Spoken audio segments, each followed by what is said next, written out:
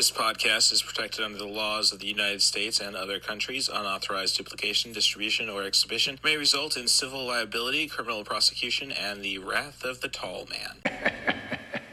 Boy! Hey, let's talk about you, the ID10T community events at ID10T.com, like Russ Stevens, a.k.a. Cool Movies Darth, who has started a podcast called 90 for Chill, which Russ says is dedicated to movies with a runtime between 74 and 99 minutes, the time frame that I feel is ideal. Russ, I could not agree with you more. That is a fantastic idea. Russ goes on to say there are times you need a cinematic fix but don't have time for the latest Scorsese masterpiece or offering from a comic book universe. There's also times when you need a conclusion to prevent a binge costing you a whole night. My guest and I try to follow these guidelines as we chat up features that are definitely worth your time and are beyond easy to make time for. 90 for Chill, the podcast, can be found on all major podcast platforms at 90forchill.com, and that's spelling out 90, Ninety, 4 chill. So there you go. Thank you so much for sharing, Russ. Really great idea for a podcast. Events at ID10T.com for everyone else.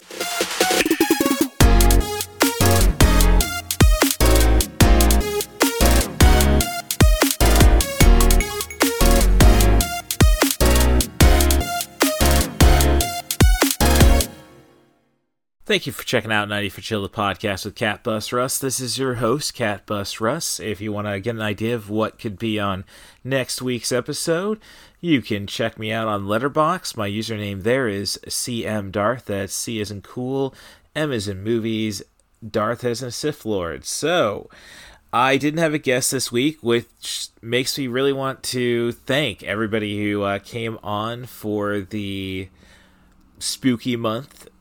Austin, John, Sam. Well, I know Sam was for Veterans Day. Andrew, the poetic critic. It's kind of weird actually not having a planned out show. So what I'm doing is catching up on Ali's Accessory Shop on Etsy's trash feature reviews, catching up on those DVDs she bought me, and I'm not saying anything is too wretched. Well, I will. But it's only 33.3% infinitum that is that awful. We'll get into that. Before that, let me just say I'd love to have guests on the podcast. I think next week I'm going to go solo again since Thanksgiving's coming out. But beyond that, if you want to be on the show, send an email to rusthebus07@gmail.com. That's RUSSTHEBUS07@gmail.com. Offer me a movie, a theme, a director, an actor. Just try to focus on sub 100-minute material. But if you listen to the show, I think I've had 2 marathons in 1 month. So we can work with anything. So if you really want to feel passionate about something, I will make it work for you. Otherwise, follow me on Twitter at CatBusRuss. Preferably, you should sign up for Mastodon and follow me there at Russ Stevens at mastodon.social. But more importantly, rate and subscribe on your favorite podcast apps. 5-star reviews, preferably, just to help the algorithm be as honest as you want in your critique. And all I really have left to do is thank Sasha Marie Harden for keeping an eye on me, making sure that I am doing all right. A lot of relationship or dating issues right now. And I know she's just happy that, hey, I get to even entertain them. That was a big thing she had about me. I hope she's taking care of Skimbleshanks pretty well. Ali misses him a lot, but I know he's in good ectoplasmic hands, dare I say. So thanks for checking out 90 for Chill, the podcast, and enjoy the show. Hello there. Let me try to be brief and explain what the movie selection is based on this week. So, Ali's Accessory Shop on Etsy trash features were basically DVDs that Ali bought me when I started the podcast, usually about 3 a letter, and I would watch them and try to get through the alphabet. So, where we're at right now is she didn't have a T, U, or V feature. So, if you followed the spooky month, I kind of jumped ahead for horror movies to the letter P from the letter L. So basically, I am just filling in TUV with MNO. So that's where we're at. And I hope that the Is Forgivable will get back to W next week. And thanks again for coming to the show. This is the last time I speak to either of you in person about work-related matters. Everything you need or need to know is in those envelopes. Do not open these envelopes until you have left the office. I started opening it before I heard the rest. Do you mind if I borrow a piece of tape?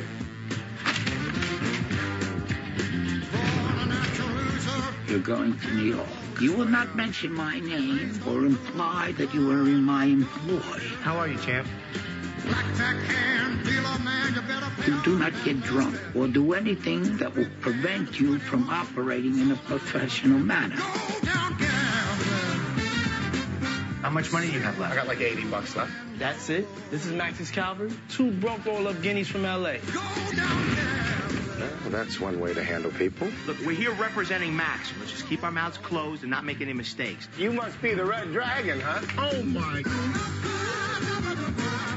Hey, Jimmy, where are they taking us? Yeah, where are they going to whack us, Jimmy? We need guns. We don't need guns. I'm telling you, man, I'm pretty sure we need guns.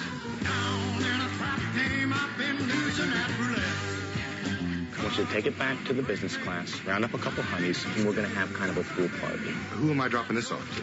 Who gets their hands on this? That's your per diem. Yeah, that's my per diem. And who do I give it to? It's yours. You keep it. This is my land. Yes. And you got $1,500 too. Uh-huh.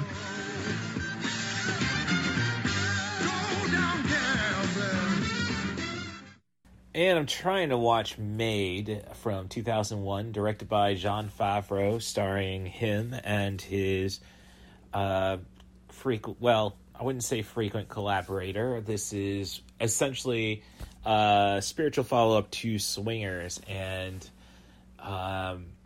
yeah, Vince Vaughn is just intolerable. And that might not be Vince Vaughn's fault. It's probably the script. So I don't know what Jon Favreau really thinks of him. So, yeah, it's an intimately directed film. I can't say there's anything bad. Well, it's got a lot of the same kind of fancy-looking effects. So I'm very surprised that 2 years later, Jon Favreau directed Elf, and to such success. Never mind, we've got Iron Man. But, yeah, Vince Vaughn's character, I'm not saying it isn't realistic. That's the sad thing. It's incredibly realistic. I had friends that I'm happy not to be friends with any longer who emulate the Vince Vaughn character and approach. This is pre-Karen bullshit. So, and never mind. It's like I want to like it. Favreau's doing a great straight man job. And, you know, Peter Falk is interesting enough as a mob boss. But, you know, just Vince Vaughn breaking everybody's balls and thinks he's entitled to do so is just so hateable that I am not going to be able to stick with this movie. So, sorry, maybe it's just my 20 years in customer service, but no one should act like this. And, you know, if he doesn't get in his, I guess, better go and look at the Wikipedia, hope that his character gets his comeuppance, because otherwise I've just wasted a half hour. Hold on to your butts. Just bear with me a moment. I've written up a short little review for my letterbox at Darth is that username. Or I guess it's just letterbox.com/CM Darth. But I digress. If I can get my cat away from the phone just to allow me to pull up that review. Come on. Faster, Rust, faster. All right. Vince Vaughn's character is awful. To make matters worse, I know people who saw this movie when they were in college at the beginning of the century who thought it was okay to act like this character. After a half hour, the feature was too intolerable for me to stand. The direction is barely competent and was still more fixated on blatantly paying homage to the directors who inspired Favreau. This was fine for Swingers, but it shows no aspirations of wanting to be a great director. If this was Vaughn's journey to become a better person, perhaps this would be excusable. But the story is about Favreau trying to make everything work out. This is Iron Man if Pepper Potts wore the suit. Tony Stark would have no reason to change into a compassionate person and would just be man-explaining superheroism. So, yeah, I think that sums up the feature. So I think it's gotten 2 extra minutes it did not deserve, in my opinion. 1 star just because, again, I can't fault the direction that much.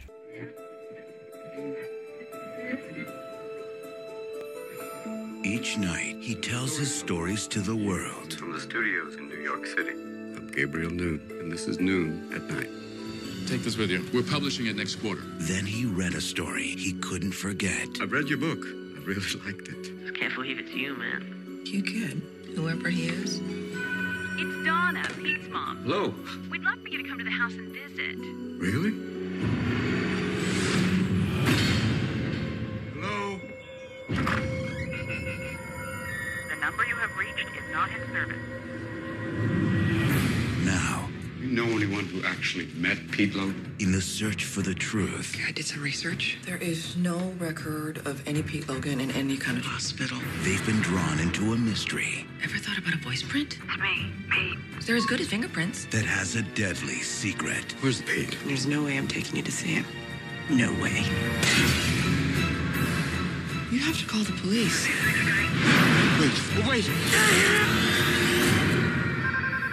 Your story doesn't have an ending, Gabriel. What do you want? Say it!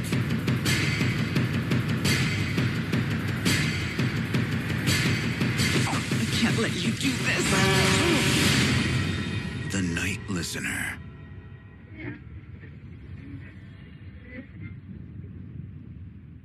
I'm trying to find a really worthwhile film for this episode of 90 for Chill, the podcast with Cat Bus Russ, but I don't know how that is going to work out. So I just concluded watching The Night Listener from 2006, starring Robin Williams and Toni Collette, written by Armistead Maupin, Terry Anderson, and the director Patrick Stentner, based off of allegedly true events from the novel's writer Armistead Maupin. It's well acted, that I can say. The direction is competent for the most part, nothing innovative, but it's a character study, so I guess that's forgivable, except I decided, well, this movie is hardly over 80 minutes long, so let's watch the deleted scene on the DVD purchased by Allie of Allie's Accessory Shop on Etsy, and it kind of shows that he didn't really have much, I guess a narrative that really should have been filmed, I suppose, is what I'm saying. He goes and explains before the scene, like, well, this would have taken this dramatic picture up to high drama, and that's not what he meant to do. So, I think without the high drama, though, it's a pretty uneventful feature. This is a one-act play at best, just told over many days, which I know is not how a one-act play works, which is what I'm saying. It's just not, shoot, scene, so on and so forth. So it's a story about Gabriel Noon, portrayed by Robin Williams, who hosts basically he's doing the, I think it was, I don't know, growing up in the 80s, not a lot of cars had the AM FM radio, at least from the late 70s, early 80s. So AM radio for me, WIRL out of East Peoria, which is talk radio. I'm trying to find the name of the... Well, basically he's just telling stories, and usually about his life. And there's a parody of this on The Simpsons, so let you think about that one. I think it was during the Marge and Homer being exhibitionists episode. But he is going through a breakup with his lover, played by Bobby Cannavale, which is kind of interesting because another movie I was thinking about watching instead of Maid was The Merry Gentleman, I believe, which stars Kelly MacDonald. So I was going to have some kind of Boardwalk Empire connection this week. That's a show I've been rewatching, so I don't know. Offer me some HBO Max options, I suppose. Again, I digress. I really should just be watching Westworld. So, going through a breakup with him, Joe Morton, famous black actor, is a publicist who offers him a book to take away to distract him, essentially, since he's got not being able to record his radio show because of his emotions. And it's a book about a child who was abused since at least 7 in a sex dungeon, essentially, who writes his own life story, and he is dying of AIDS. And to kind of add a spanner into the works, I suppose, as Robin Williams is reading the story, he gets a call from the author, a Pete Dolan, played by Rory Culkin, or so it seems. And as he's talking with Rory, he gets interrupted many times during these conversations by his adoptive mother, played by Toni Collette. And one night, after you think Williams and Cannavale are going to get back together, Cannavale hears one of the conversations and says the voice sounds exactly the same, just pitch. Hence, can't validate any of this kid's existence. So our character is so infatuated and caring for the child, our protagonist, decides to head off to Wisconsin to find the truth. And all he's really can find is the adopted mother, who's a blind woman. So a lot of, borderline creepy stuff occurs. But nothing, borderline creepy stuff, there's no commitment to actually giving us genuine suspense. Will he find the information he's looking for, or will he not? And is the child made up? And what is the motivations behind the Toni Collette character for doing so? And there should be a cat and mouse. As I say, it's well acted, but there's no stakes at all in this feature. So by the end of it, you're just left, as I say, well, it's a good character study, I suppose. And then you stop and further research, and then you realize there's just no stakes. So, sadly, it kind of ended up being a waste of time, I guess. And for me, I guess when it came to Robin Williams, I like the dramatic stuff when he still can walk that line.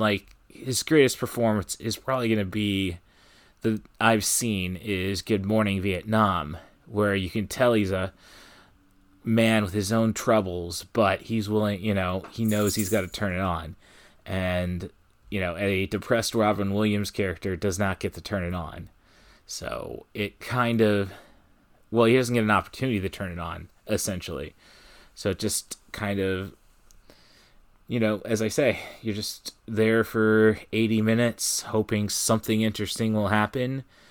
You've got some good pieces. They just don't have a way of making this feature stand out. West Orange, New Jersey. Nice, huh? That's my dad in blue, and that's his best friend Terry, the Inseparables. I can't believe you made me do this. Good for your appetite. See you in an hour. I grew up here with two families. We have so much to be thankful for, to the Walling and Ostroff clans. Who knew two families could get this close? Nina? Back for Thanksgiving. Are my parents here? They're in the back. You could say life in the Oranges is dependable. I'm going out. Wow, don't you look nice? Mom, give me some room. That is until what happened.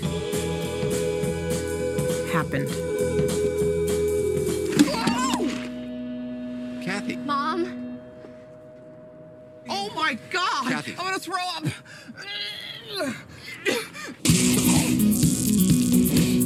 You're only 24 years old. We like each other. Oh my God. You have caused some serious trouble, young lady. Don't you roll your eyes at me. I'm sorry, when you try to play the stern father, it looks like you're pretending. Your father is not pretending! I'm not pretending. Terry, do something!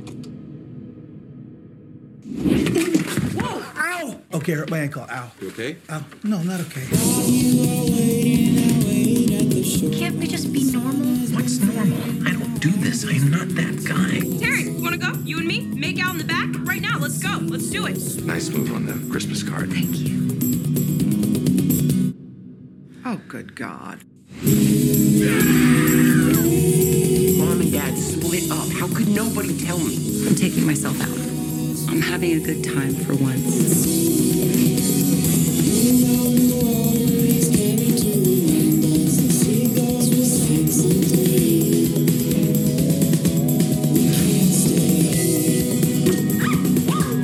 Merry Christmas. It's about to be.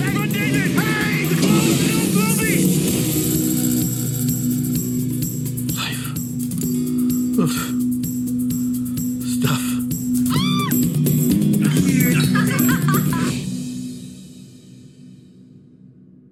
And I've just concluded watching The Oranges from 2011. Comedy, I suppose, is the best way to put it. I wouldn't really necessarily say that it works as romantic comedy.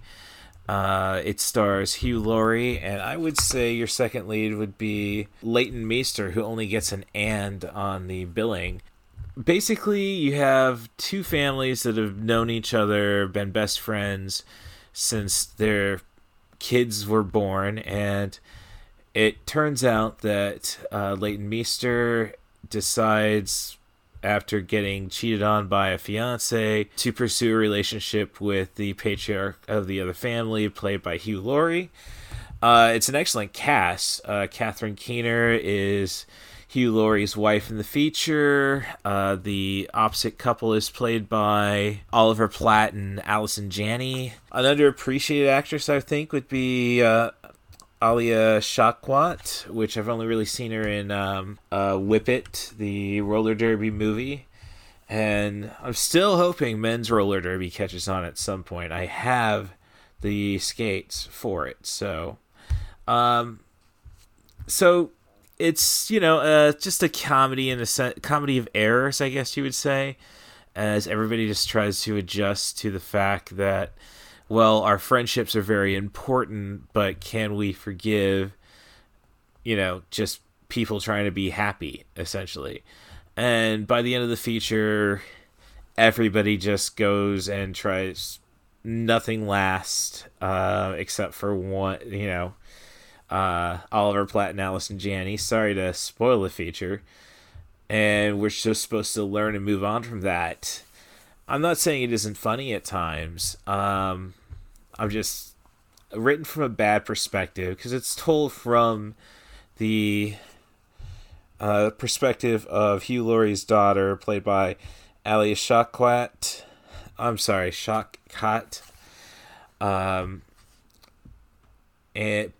it's all male screenwriters, a male director, and I think it does play the homewrecker element, which I just don't like to think of. Again, it's should be a story about being happy, and I guess they would justify it by saying, well, by the end, the Leighton Meester character is trying to find her happiness, and it might not be with, the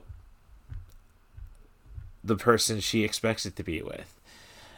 But I just, it just kind of feels like, well, she has to be punished for, finding a positive relationship. So, and I mean, there's a constant gag about how people approach a situation by it's not about being happy. And I don't know, maybe it's the 43-year-old in me who's wondering if I'm getting ghosted for the third time this year.